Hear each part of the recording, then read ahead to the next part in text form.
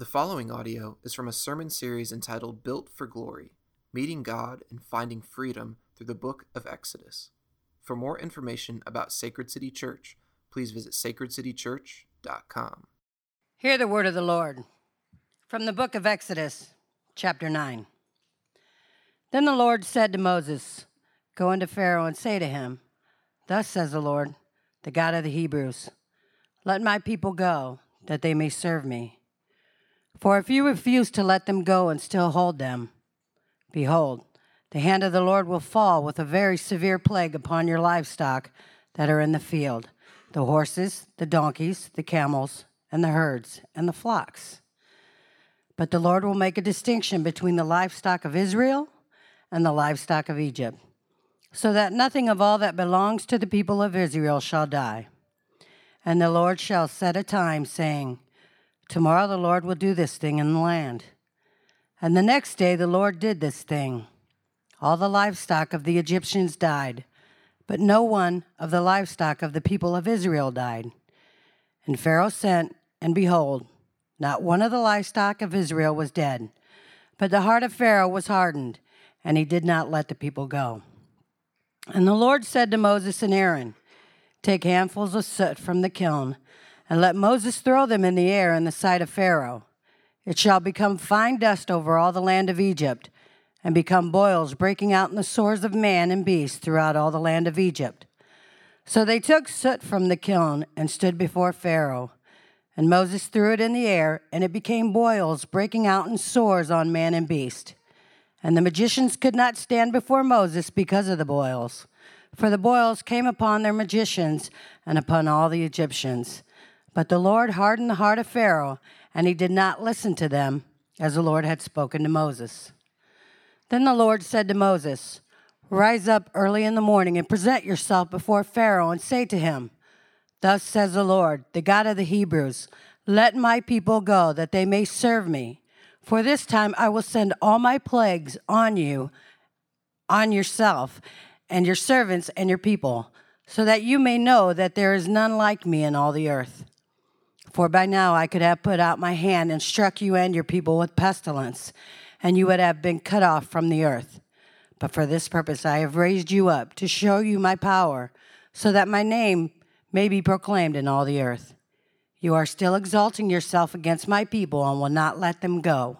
Behold, about this time tomorrow I will cause very heavy hail to fall, such as never has been in Egypt from the day it was founded until now. Now therefore send, get your livestock and all that you have in the field into safe shelter, for every man and beast that is in the field and is not brought home will die when the hail falls on them. Then whoever feared the word of the Lord among the servants of Pharaoh hurried his slaves and his livestock into the houses. But whoever did not pay attention to the word of the Lord left his slaves and his livestock in the field. Then the Lord said to Moses, Stretch out your hand toward heaven, so that there may be hail in all of the land of Egypt, on man and beast and every plant of the field in the land of Egypt. Then Moses stretched out his staff toward heaven, and the Lord sent thunder and hail, and fire ran down to the earth. And the Lord rained hail upon the land of Egypt. There was hail and fire flashing continually in the midst of the hail, very heavy hail, such as had never been in all of the land of Egypt since it became a nation. The hail struck down everything that was in the field in all of the land of Egypt, both man and beast. And the hail struck down every plant of the field and broke every tree of the field. Only in the land of Goshen, where the people of Israel were, was there no hail. Then Pharaoh sent and called Moses and Aaron and said to them, This time I have sinned. The Lord is in the right, and my people are in the wrong. Plead with the Lord, for there has been enough of God's thunder and hail, and I will let you go, and you shall stay no longer. Moses said to him, As soon as I have gone out of the city, I will stretch out my hands to the Lord. The thunder will cease, and there will be no more hail, so that you may know that the earth is the Lord's. But as for you and your servants, I know that you do not yet fear the Lord God. The flax and the barley struck down, for the barley was in the ear, and the flax was in the bud. But the wheat and the emmer were not struck down, for they are late in coming up. So Moses went out of the city from Pharaoh and stretched out his hands to the Lord, and the thunder and the hail ceased, and the rain no longer poured upon the earth. But when Pharaoh saw that the rain and the hail and the thunder had ceased, he sinned yet again and hardened his heart, he and his servants. So the heart of Pharaoh was hardened, and he did not let the people of Israel go, just as the Lord had spoken through Moses. This is the word of the Lord. All right, we've been working our way through the book of Exodus. I think we're on the 8th or 9th week here of this sermon series. And the book of Exodus is a story, God's story of deliverance. He's chosen a people, he's chosen Israel to deliver them, while at the same time he is judging Egypt.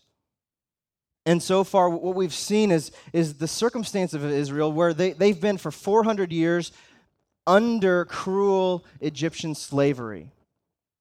Cruel Egyptian slavery. And God has heard their moaning, he's heard their cries, and he has raised up a man named Moses to come back to Pharaoh and demand that his people be given back to him. And so we've seen this pattern over the last 2 chapters, this pattern where Moses goes before Pharaoh, says, "Let my people go." Pharaoh refuses, and then God, in an act of judgment, brings upon a plague. And through this pattern, as it keeps repeating and repeating, one of the things that Moses is making very clear as he's gone back and he has penned the story of Exodus for us, he's been putting a spotlight on Pharaoh's heart. It's really hard to miss it. When you read through these chapters, it's really hard to miss the significance of Pharaoh's heart. And so this week, as we continue through chapter 9, what we're going to see is some more characteristics or more symptoms of Pharaoh's heart, which Justin spent a great deal of last week talking on. But something new is going to come up. This text, we're going to see that not only did Pharaoh harden his heart, but God hardened Pharaoh's heart as well. And so what this does, it brings to our attention maybe one of the biggest mysteries of the Christian faith, why God shows mercy to some while judging others. And so it's with that question in the back of our mind that we're going to wade through Exodus 9. So here we go, verse 1. We'll see the pattern continue. Then the Lord said to Moses, "Go into Pharaoh and say to him, 'Thus says the Lord, the God of the Hebrews, thus says Yahweh, let my people go that they may serve me.'" Now these words right here, every time you hear this phrase, please know these are fighting words. Right? This isn't just a measly, "Oh, come on, please let my people go." These are fighting words. Israel is God's people, and he is demanding that they be given back. But Pharaoh, he's convinced that he is a God himself and that he needs worshipers and servants to fill out his desires. So he refuses to return to God what is his. And so God wages war here. Not a bring your army in and I'll cast down your army sort of a war, but a spiritual war. It's a war for worship. For hundreds of years now, the Israelites have been forced under Egyptian servanthood or slavery. They've been made to adopt sort of the worldview of the Egyptians. Back in Exodus 8:26, we were told that it was abominable for the Israelites to worship God and offer sacrifices. It was abominable for them to serve God while they were under Pharaoh, so much so that if they did so, they could be stoned. But here God is reclaiming his people. He's bringing them back to himself, and yet Pharaoh resists. And so to Pharaoh's rebellion, God responds and unleashes judgment upon him through these plagues. First, it was the Nile turned into blood. Then there were a ridiculous amount of frogs that kind of went everywhere. And then it was gnats. And then there were swarms of flies everywhere. And now God is going to wipe out all of Pharaoh's livestock that is out in the field. But this time, it's a little bit different. This time, God, even in his judgment, he shows his grace. He's gracious in judgment to give Pharaoh a warning in verses 2 and 3. Take a look. "For if you refuse to let them go and still hold on to them, behold, the hand of the Lord will fall with a very severe plague upon your livestock that are in the field, the horses, the donkeys, the camels, the herds, the flocks. But the Lord Okay, right there. Skip the first 5 here. And the Lord set a time. Okay, so God sets a countdown clock. The Lord set a time. Tomorrow the Lord will do this thing in the land. See, even in God's judgment, he's being gracious with Pharaoh. He's giving him ample opportunities to respond appropriately. And you would think at this point that Pharaoh would perhaps, knowing that there's a countdown timer going on, knowing that there's this severe plague about to hit, you would think that Pharaoh maybe would swallow his pride a little bit and go to Pharaoh and say, hey, or go to Moses and say, hey, could you maybe just hold back on this one a little bit?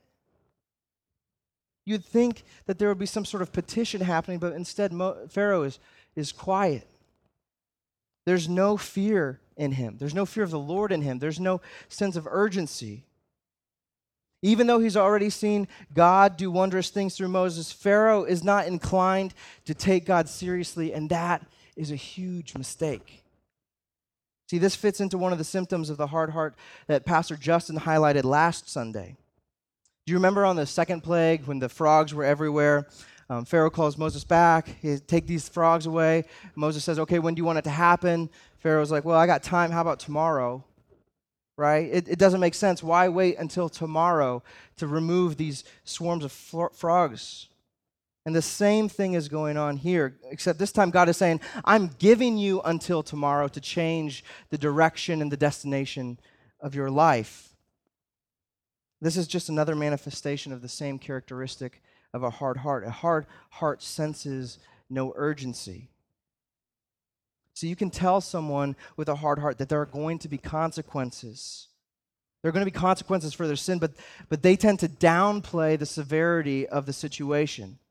Or they lack the sense of urgency, which only comes from a right fear of the Lord. And I'm not talking like some sort of fear, like creepy Halloween, spooky type of fear. I'm talking like a fear, an understanding of who God is and what he is capable of doing. Now, for some of us, I hope Pharaoh is just a beacon, a warning beacon saying, watch out. Watch your heart. Look out for these things. You may have been confronted in your sin, maybe multiple times, but you still are convinced that you can carry on with it. Right? You've disregarded a call to repentance, and friends, if that's you, that is a very dangerous place to be. See, the Lord has been gracious to give you today. He's given you this day, a day to look at the cross and to see that Jesus went under the heavy hand of God for you so you wouldn't have to. So don't wait until tomorrow comes. It might not come, or it might come with haste. See, the Lord has set a day. He will judge. So take heed. Learn from Pharaoh's mistake here. See, Pharaoh doesn't have any sense of urgency, and it does not go well for him. Moses says if a plague is coming, it'll hit all the livestock in the field, but God will make a distinction between the livestock of Egypt and of Israel so that no animal of Israel property will perish. Look at verse 4 here. But the Lord will make a distinction between the livestock of Israel and the livestock of Egypt so that nothing of all that belongs to the people of Israel shall die. Verse 6, and the next day the Lord did this thing.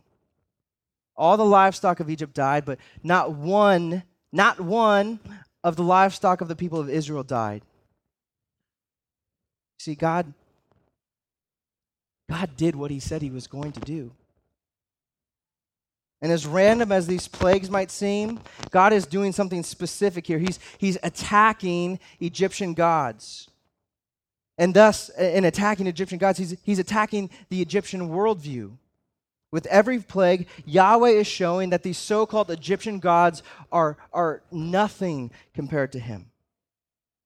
See, the way that he does this is by humiliating some of the most important gods of Egyptian religion by attacking the image that they bear. For example, Hathor, an Egyptian goddess. She was depicted with the horns of a bull.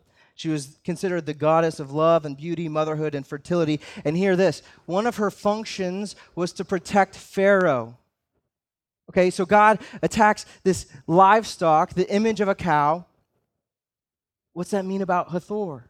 She failed at her job to protect Pharaoh. Or there's Apis.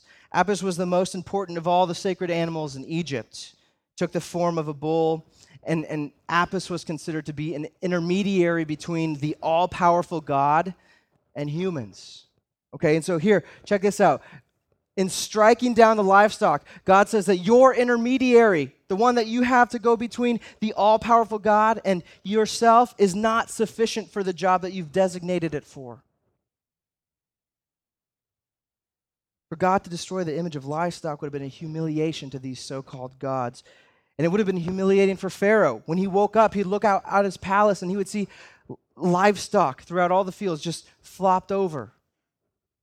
These sacred animals that they worshipped and they adored are now rotting. See, and the irony of this is that the Egyptians, while they held their cows or livestock so sacred, they've all perished, but the Israelites, their livestock is still intact. It's not one has perished. See, and Pharaoh sees this, or he hears of this, and verse 7 here it says, and Pharaoh sent, because he heard of it, he didn't really believe it, so he sent, and behold, not one of the livestock of Israel was dead, but the heart of Pharaoh was hardened. Again, we see this cycle, Pharaoh's heart hardening, and he did not let the people go. See, Pharaoh is surprised at what happens. He doesn't actually believe it, so he sends out fact finders to research for him. So in this next plague, while Pharaoh is in a state of overall disbelief, God is going to do the next plague right in front of his face. Take a look at verse 8. And the Lord said to Moses and Aaron, take handfuls of soot from the kiln and let Moses throw them in the air in the sight of Pharaoh. It shall become fine dust over all the land of Egypt and become boils breaking out in sores on man and beast throughout all the land of Egypt. So they took soot from the kiln and stood before Pharaoh, and Moses threw it in the air, and it became boils breaking out in the sores of man and beast. And the magicians could not stand before Moses because of their boils, for the boils came upon the magicians and upon all the Egyptians. See, here is another symptom to observe about Pharaoh's hard heart. When there is ample evidence, when there's ample evidence of God's working, there's a refusal to believe. See, Pharaoh has seen incredible things, incredible, wondrous miracles that God has done through Moses, some that even his dark magicians couldn't recreate, let alone combat, yet he still doesn't believe. See, the evidence is right there in front of his face, but his heart is so hard that he can't take it in. Now, last week and just recently we spoke about those warning signs of a hard heart for us to kind of keep an eye on. But I just want to make this comment. For people who are being faithful and interacting with people who seem to be hard-hearted, just take this. No matter how much evidence is put before someone, no matter how strong your apologetics are, no matter how clear your gospel presentation is, there are some people who are hard-hearted and they will be unaffected by such evidence. Okay, now here's what I would say to you. Your job is, we don't recoil from that. We don't step back, oh, well, we tried. Our job is to stand into that, to lean into that, to be a faithful witness, to speak truth in love and pray on their behalf that God would soften their heart.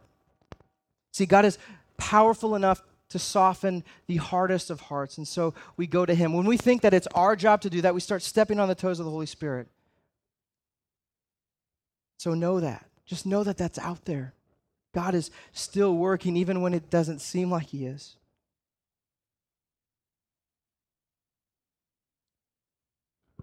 Just like the death of the Egyptian livestock this was an attack on some of the Egyptian gods. The boils that covered the Egyptians were an attack specifically on the Egyptian goddess Isis, who was the queen of the gods and the goddess of health and wisdom. So by all of the Egyptians being covered from foot to head in boils, like Isis looks like a huge failure. So much so that, check this out. So in the Egyptians being covered in boils, that makes them unworthy of worshiping. They're unable to approach their Egyptian gods, okay? They've been unclean. The Egyptians were clean freaks. More than any other culture of that time, they were clean freaks. And so for them to be covered in boils would be to keep them, to bar them from worshiping their gods. Not only an attack on the Egyptian gods, but a judgment upon the magicians and the religious leaders, because they are unable to stand before Moses. And this is both physically, their sores are physically, but it also has some spiritual implications. It points to one day where we'll have to stand before God and give an account. And for those who put their faith in Christ, they'll be able to point to Jesus and say, this is the only reason why I can be confident in where I stand with you. And for others who don't have faith in Christ, they won't have anything to stand on. And so this is what's pointing forward to. The Egyptian magicians cannot stand before God or stand before Moses. And the ironic thing about this, that throwing ashes into the air would have been a common gesture that Egyptian priests would have made as a sign of blessing among their people. But now, by Moses taking the soot from the kiln and throwing it up in the air, it is a sign of judgment upon Egyptians. See, God is stopping, he's barring, he's preventing the Egyptians from continuing in their idol worship. And this is perhaps one of the greatest, most gracious things that God can do, to interfere with our idol worship, right? It might seem like God is taking something from us, trying to hold us back from something, but really it's his grace keeping us from worshiping demonic idols.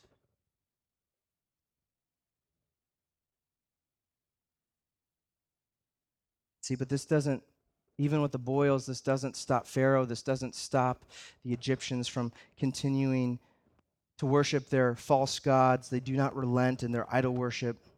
And Pharaoh's heart continues to grow harder and harder. Verse 12. But the Lord hardened the heart of Pharaoh, and he did not listen to them as the Lord had spoken to Moses. See, another symptom of a hard heart, and this seems pretty obvious, is that you do not listen to God. Pharaoh does not listen to Moses. With all the warnings, with all the confrontation, a hard heart still persists on its own way. See, without God intervening, our hard heart will lead to our unraveling, our undoing. In fact, these plagues in chapter 9 give us a terrifying visual of the consequences of a hard heart. If you just big picture, what's happening? Death, misery, and the next plague, mass destruction. In his hardness of heart, Pharaoh continues to double down on his hard heart, and it just grows harder and harder. But before we move to the next plague, there's something that's different about this part right here. Hopefully a red flag went up, because in the past it's Pharaoh hardened his heart, or Pharaoh's heart was hardened, but this time, verse 12 tells us, the Lord hardened the heart of Pharaoh. Underline that. We're going to come back to that, okay? Moving on to the seventh plague, the pattern repeats again. Let my people go. Verse 13, the Lord said to Moses, rise up early in the morning and present yourself before Pharaoh and say to him, thus says the Lord, the God of the Hebrews, let my people go that they may serve me. Fighting words again. For this time I will send all my plagues on you yourself and on your servants and your people. Jump down to verse 18. Behold, about this time tomorrow I will cause a very heavy hail to fall, such as never has been in Egypt from the day that it was founded until now. Now therefore send, get your livestock and all that you have in the field to a safe shelter, for every man and beast that is in the field and that is not brought home will die when the hail falls upon them. See, again, God is being gracious. Hey, hail is coming. Seek shelter. It's not going to go well for you if you do not heed my words. See, this is when you think about it, well, how is this gracious? God, it just seems like God is punishing them. How can that be gracious? Verse 15 tells us why. Because God has the right to wipe them off the face of the earth. For by now I could have put out my hand and struck you and your people with pestilence, and you would have been cut off from the earth. That would have been right for God to do. It would have been just if God would have done that, but God is patient and gracious toward them. And this time we see something interesting, because in verses 20, 21, oh man, that's popping, huh? Because this time in verses 20 and 21, there are Egyptians that actually listen. Then whoever feared the word of the Lord among the servants of Pharaoh hurried his slaves and his livestock into the houses. But whoever did not pay attention to the word of the Lord left his slaves and his livestock in the field. Now, if this was out of faith, I think Moses tells us later on that this is not out of genuine faith. It's a matter of saving face or protecting their assets. But for some reason, some listen to God while others refuse to listen. Those who feared the word of the Lord sought out shelter, while others will lose more of their livestock. Take a look at verse 22. Then the Lord said to Moses, "Stretch out your hand toward heaven so that there may be hail in all the land of Egypt on man and beast and every plant of the field in the land of Egypt." Then Moses stretched out his staff toward heaven, and the Lord sent thunder and hail, and fire ran down to the earth. And the Lord rained hail upon the land of Egypt. There was hail and fire flashing continually in the midst of hail, very heavy hail, such as had never been in all the land of Egypt since it had become a nation. The hail struck down everything that was in the field in all the land of Egypt, both man and beast. And the hail struck down every plant of the field and broke every tree in the field. Only in the land of Goshen, where the people of Israel were, was there no hail. See, again, God brings forth judgment only upon the Egyptians. For some reason, he spares the Israelites. And another attack on Egyptian gods. Nut, the sky god, would have been under attack. Set, the storm god, would have been under attack. Orisis, the protector of the crops. All of these gods would have been marked as failures in comparison to Yahweh. See, it's not just that these gods are being attacked, but the livelihood of Egyptians are being attacked as well. Their crops, their livestock has suffered. The wealth of the Egyptians is decreasing as time progresses. Before it was livestock, now crops are ruined, and even some men and the remaining livestock that were out in the field are killed. And we're told the only thing that is spared in verse 31 and 32 is the wheat and the emmer, because they were slow in coming out of the ground that year. And just think about this. Again, God's grace and judgment. Who do you think it was that delayed the crops from coming up that year? God is even gracious in his judgment. And this judgment, this plague has future implications. While the other plagues have come and gone, now there are ramifications for this judgment. Their crop supply has been depleted. Their livestock has been depleted. Their wealth is depleted. Families are now having burial services for their loved ones. See, and as we see the plagues continue, the consequences of rebellion intensify. It only gets worse from here. And it seems like perhaps Pharaoh has had enough. You would hope. You would hope. First, the livestock dies, Egyptians get boils, now crops, now animals out in the field are destroyed. I'm hoping Pharaoh's going to throw in the white flag here. It seems like it. Verse 27, then Pharaoh sent and called Moses and Aaron and said to them, "This time I have sinned." This is important. The first time that word has been thrown in here in accordance with Pharaoh's hard heart. This time Pharaoh has said, "I have sinned. The Lord is in the right, and I and my people are in the wrong." To plead with the Lord, for there has been enough of God's thunder and hail. I will let you go, and you shall stay no longer.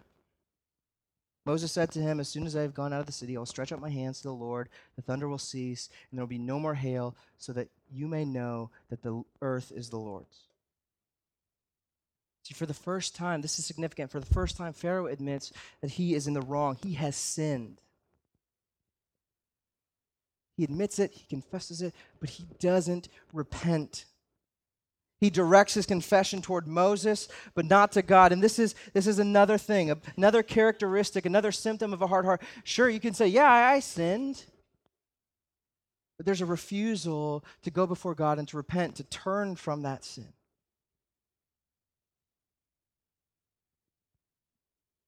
I think we see this often in mission communities, living in fight clubs together. As we live in community, we love our brothers and sisters enough to confront them in their sin. Right? Hey, brother, you are failing at loving your wife well. God is calling you to something better. And they'll be, yeah, sure, man, I see how I've sinned. There's no change. There's no real repentance.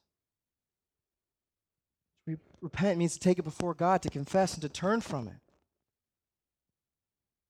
See, and so Moses, he sees through this confession, this false repentance of Pharaoh. He sees through it in verse 30. He says, but as for you and your servants, he's talking to Pharaoh, but for you and your servants, I know that you do not yet fear the Lord God. See, and this proves to be true. Moses' assessment is correct because Pharaoh changes his mind yet again. Look at verse 33. So Moses went out of the city from Pharaoh and stretched out his hand to the Lord, and the thunder. Just think about this for a minute. Okay, Moses was called into Pharaoh. So the thunder, the lightning, the hail is coming down. Moses is called to come to Pharaoh, and I just imagine Moses walking through Egypt. I don't know if this is accurate. This is where my imagination goes. But Moses walking through Egypt, lightning, thunder, hail, and there's just protection around him. You see that the hail's still going on. Pharaoh calls Moses in, and he says, I'll go out, and I'll call it off. So he went out of the city, stretched out his hand to the Lord, and the thunder and the hail ceased, and the rain no longer poured upon the earth. But when Pharaoh saw the rain and the hail and thunder had ceased, he sinned yet again and hardened his heart, he and his servants. So now Pharaoh is not only hardening his heart, but the people of Egypt, we see that they are hardening their hearts as well. It's scary to see this cycle of Pharaoh with the Egyptians, this hard heart. See, another symptom of a hard heart is that when we perceive that there is relief coming, when there has been relent from the consequences of sin, right? Just as we seem to be on the brink of truly repenting, turning around and trusting God, we go right back to our sinful ways. That's what a hard heart does. Proverbs 26:11 says, as a dog returns to his vomit, so a fool returns to his folly. It says Pharaoh. Seems like he's moving away and comes right back to it. But here's the thing. Pharaoh doesn't repent because he is unable to repent. See, true repentance, a true heart change, a heart that's going towards sinful things, repentance means turning the opposite direction, moving toward God. See, this is a gift from God. You cannot muster this up in your own will. You cannot generate it yourself. See, it's not just the ability to admit that you did wrong. It's the ability to confess before God and to turn from that. So this brings up this question that we started out with. Why would God give some repentance and not others?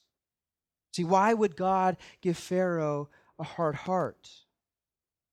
Right, remember that verse 12?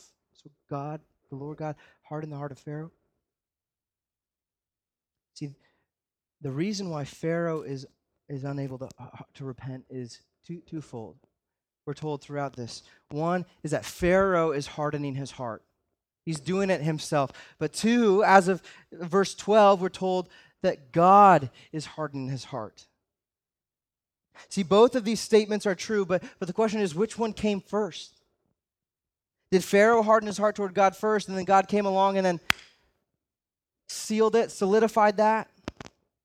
See, some scholars argue that that's the case, that God did not harden Pharaoh's heart until after Pharaoh hardened it himself. See, when God hardened Pharaoh, and they say, when God hardened Pharaoh's heart, he was simply confirming the decision that Pharaoh had already made. Thus, the moral of the story is, God hardens those who hardens themselves.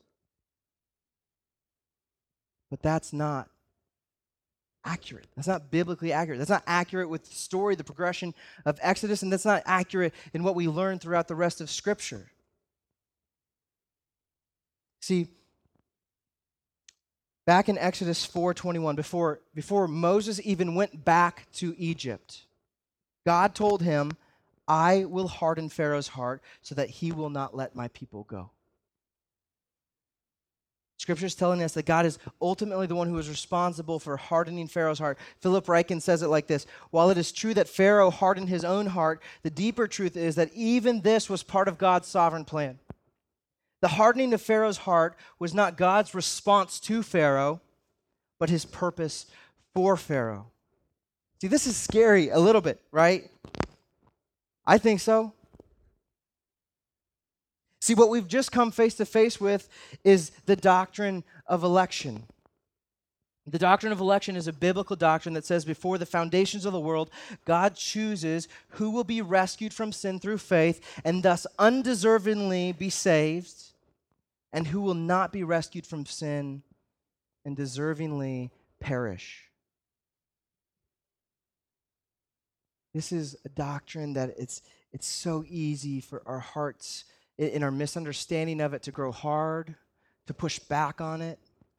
But if we do that, we miss out on some of the most glorious truths about God. It might be confusing for us. It might make us uncomfortable because this doctrine is very hard to understand. It acknowledges there's a paradox here, not a contradiction, a paradox between God's sovereignty and man's responsibility. Perhaps there's no other doctrine that raises more questions than the Bible offers answers. So it's wise to say that there is mystery here. It's very important for us to make that note because we put ourselves in dangerous territory when we claim clarity when there is mystery. See, but the doctrine of election is not all mystery. Parts of it are mysterious. Parts of it we don't understand, but Scripture speaks clearly about parts of it. And so we need to let Scripture interpret Scripture. And so it just happens that the Apostle Paul, when writing to the Romans, and perhaps the most lengthy discourse on the doctrine of elections, which happens between chapters 8 and chapters 11, he quotes from this passage in Exodus and another passage in Exodus in Romans chapter 9. So if you want to flip there with me. I'll get there. Check out this new Bible that I got. Isn't that fancy? Isn't that great? I did have a real tough decision to make between using this Bible, and my wife gave me a Bible for Christmas a couple years back that I really hold dear to my heart, but I decided to go with this one today. Sorry, that was a digression. Here we go. Romans 9, verse 11. Though they, and they're talking about Jacob and Esau here, though they were not yet born and had done nothing either good or bad, so that they're, at this point, they've done nothing, neither good nor bad, in order that God's purpose of election might continue. Okay, this is important right here. The doctrine of election is not some sort of newly created doctrine in the New Testament that Paul kind of creates. John Calvin did not create this doctrine here. This is a doctrine that has been at play since Genesis. The purpose of God's election might continue, not because of works, but because of Him who calls.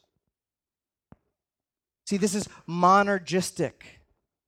This means that God is the one that's doing the work of calling, and it is not at all dependent upon the works of anyone. It is not synergistic, where God does 80% and man does 20%. This is monergistic. God does it all. He, according to His will, predestines. He chooses who will be His. And so we can say that Pharaoh's rebellion and his hard heart is not because of his doing. It is because God has planned it to be that way. And likewise, on the verse side here, is Israel's rescue is not because of their faithfulness, because if you actually assess Israel, they have been wildly unfaithful up to this point, and they'll continue to be wildly unfaithful as the rest of the Old Testament progresses. But it's only on the account of God, his plan, and his will that they be rescued. God is doing it according to his own will, not because of works, but because of him who calls.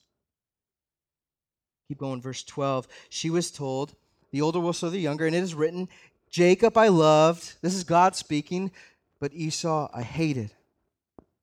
See, this is a passage that ruffles our feathers. How, if God is a loving God, how can he love some and say that he hates others?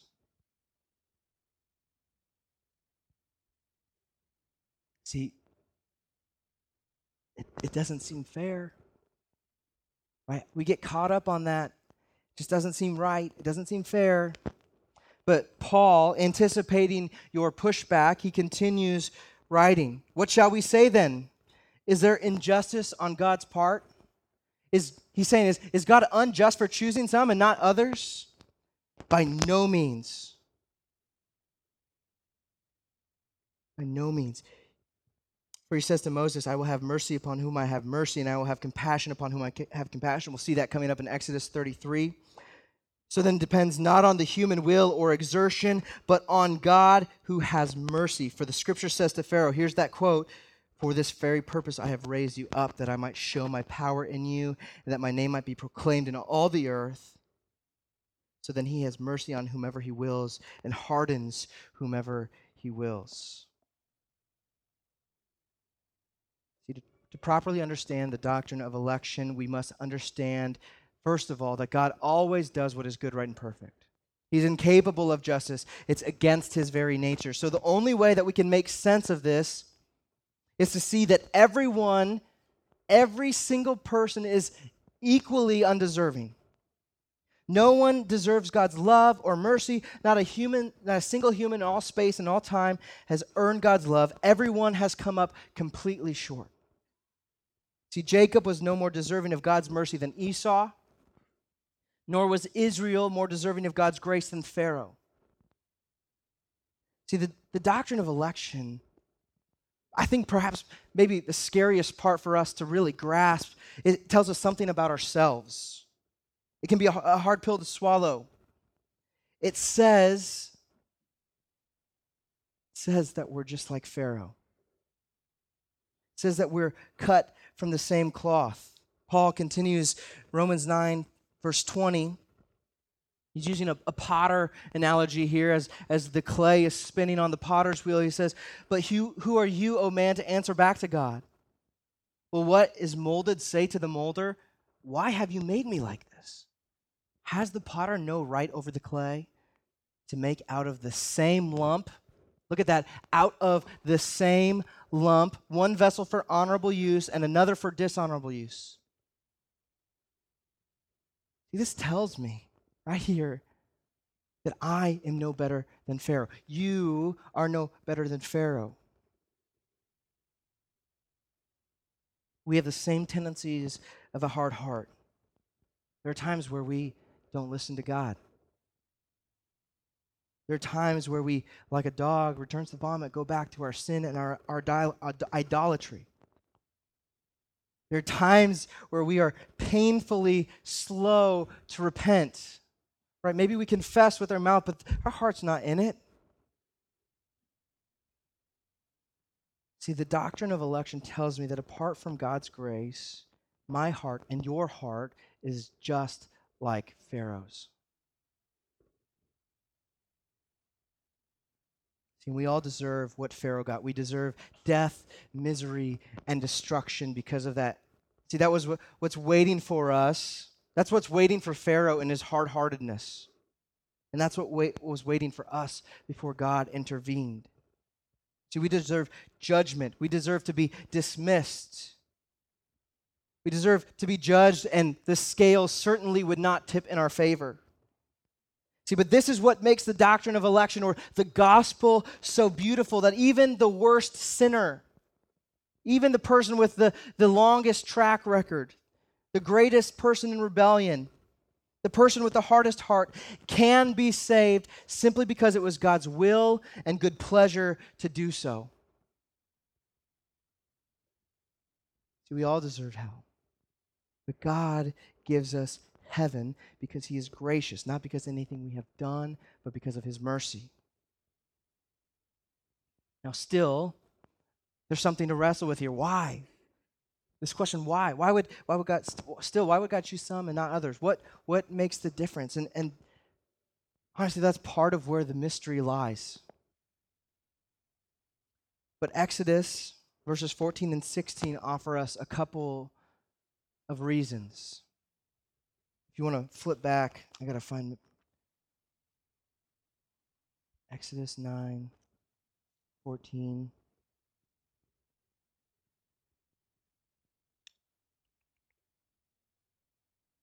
It said, "For this time I will send all my plagues on you yourself and your servants and your people." Here it is. "So that you may know that there is none like me in all the earth."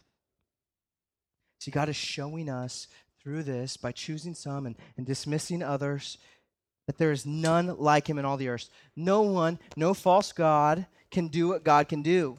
No one has the power to raise someone up and then bring them low. No one has the power to take a hard heart and make it soft, but God. And verse 16 gives us another. "For this purpose," here we go, "for this purpose I have raised you up, to show you my power, so that my name may be proclaimed in all the earth." See, Yahweh, his name is so great. His mercy is so sweet that his name will be known throughout all the earth. And that's true as the Egyptians they exodus and they develop themselves. There is this awareness among the world of who God is, God's people, and what he's done to deliver them. Going back to Romans 9, sorry to keep flippy-floppy on you, but Romans 9 builds this out a little bit more for us. Verse 22. "What if, desiring to show his wrath and to make known his power, what if God has endured with much patience vessels of wrath prepared for destruction, in order to make known the riches of his glory for vessels of mercy, which he has prepared beforehand for glory, even us whom he has called, not from the Jews only, but also from the Gentiles, as indeed he says in Hosea, 'Those who are not my people, I will call my people. And who is not my beloved, I will call my beloved. And in the very place where it was said to them, you are not my people, there they will be called sons of the living God.'" See, this is the gospel in the book of Exodus, where God mercifully saves undeserving people from judgment. The people who are not his people are now his people. He has called them out. And what we see ultimately is that God does this today with us. He calls us out of a world of darkness into his marvelous light through his Son, Jesus Christ, who came to be everything that we couldn't be, to take the punishment for everything that we are. In his mercy, he sent Jesus to the cross, and by his power, he raised him from the dead so that we could have a new heart, a new life devoted to serving Yahweh.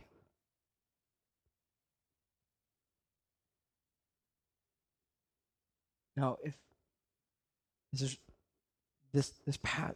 chapters are kind of heavy as God is judging Exodus, and if you would say that you aren't a Christian, I want to extend an invitation to you.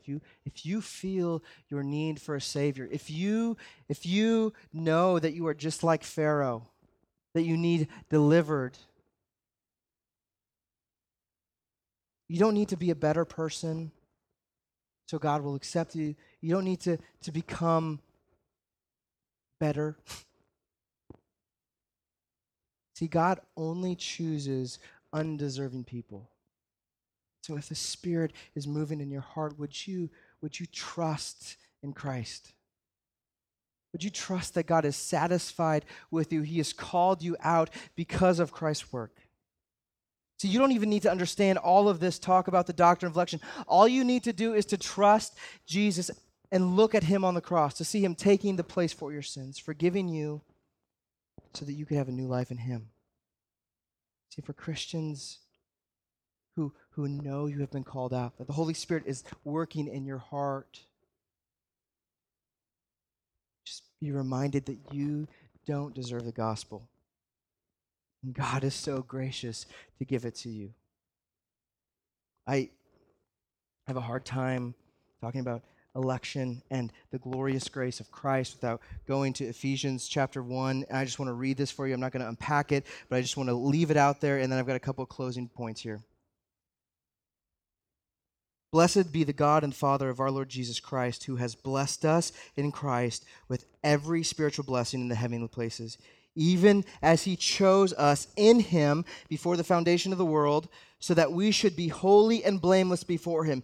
In love, this is a loving act that God predestined us for adoption as sons through Jesus Christ, according to the purpose of will, to the praise of his glorious grace, with which he has blessed us in the beloved.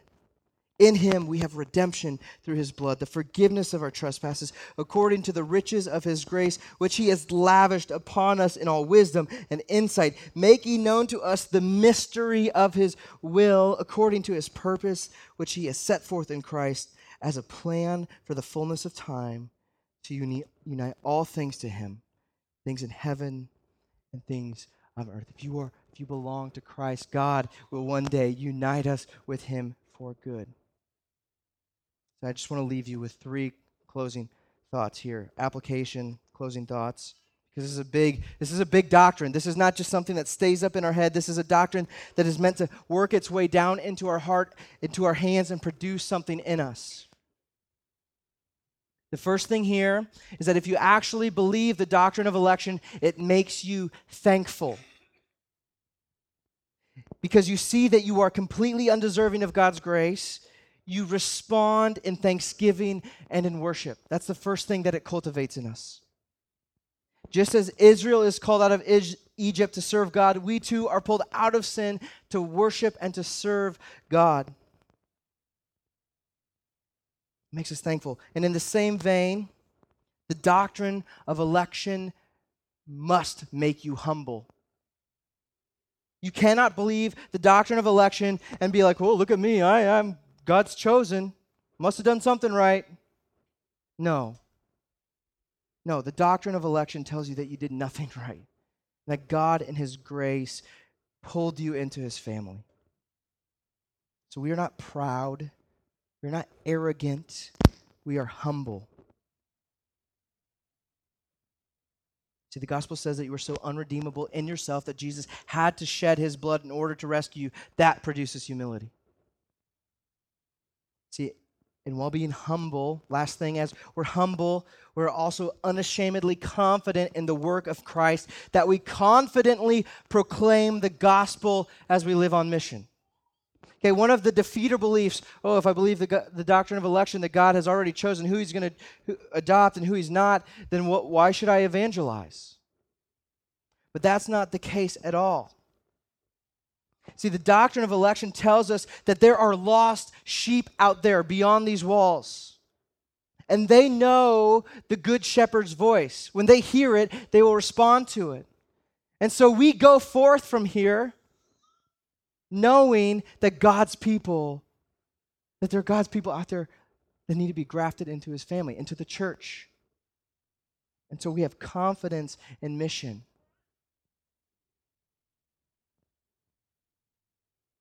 See, when we keep the gospel, right, when we keep this thought that we are saved by grace according to the will of God and not by anything that we have done, when we keep the gospel at the forefront of our mind, the Holy Spirit produces these things in us. So if you need to grow in thankfulness, if you need to grow in humility, if you need to become a better missionary, all you need to do is remember what Christ has done for you in the gospel.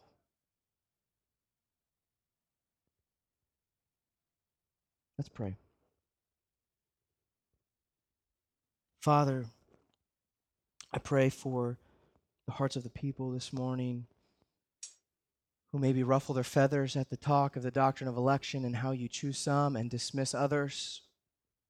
I pray, Father, that there would be a softening of their heart, a a receptivity to this doctrine, that you are gloriously gracious toward us, that it would have been right for you, just like Pharaoh and the Egyptians, to bring down your heavy hand upon us and wipe us from the face of the earth. But in your grace, you chose people to belong to you when they could not choose you themselves. So, Father, I'm praying that through the preaching of this word of Christ, through the gospel, would you rescue sinners from the punishment of sin, namely death, misery, and destruction, so that we may know your glorious grace and proclaim it throughout the earth, and that our city would be saturated with gospel people.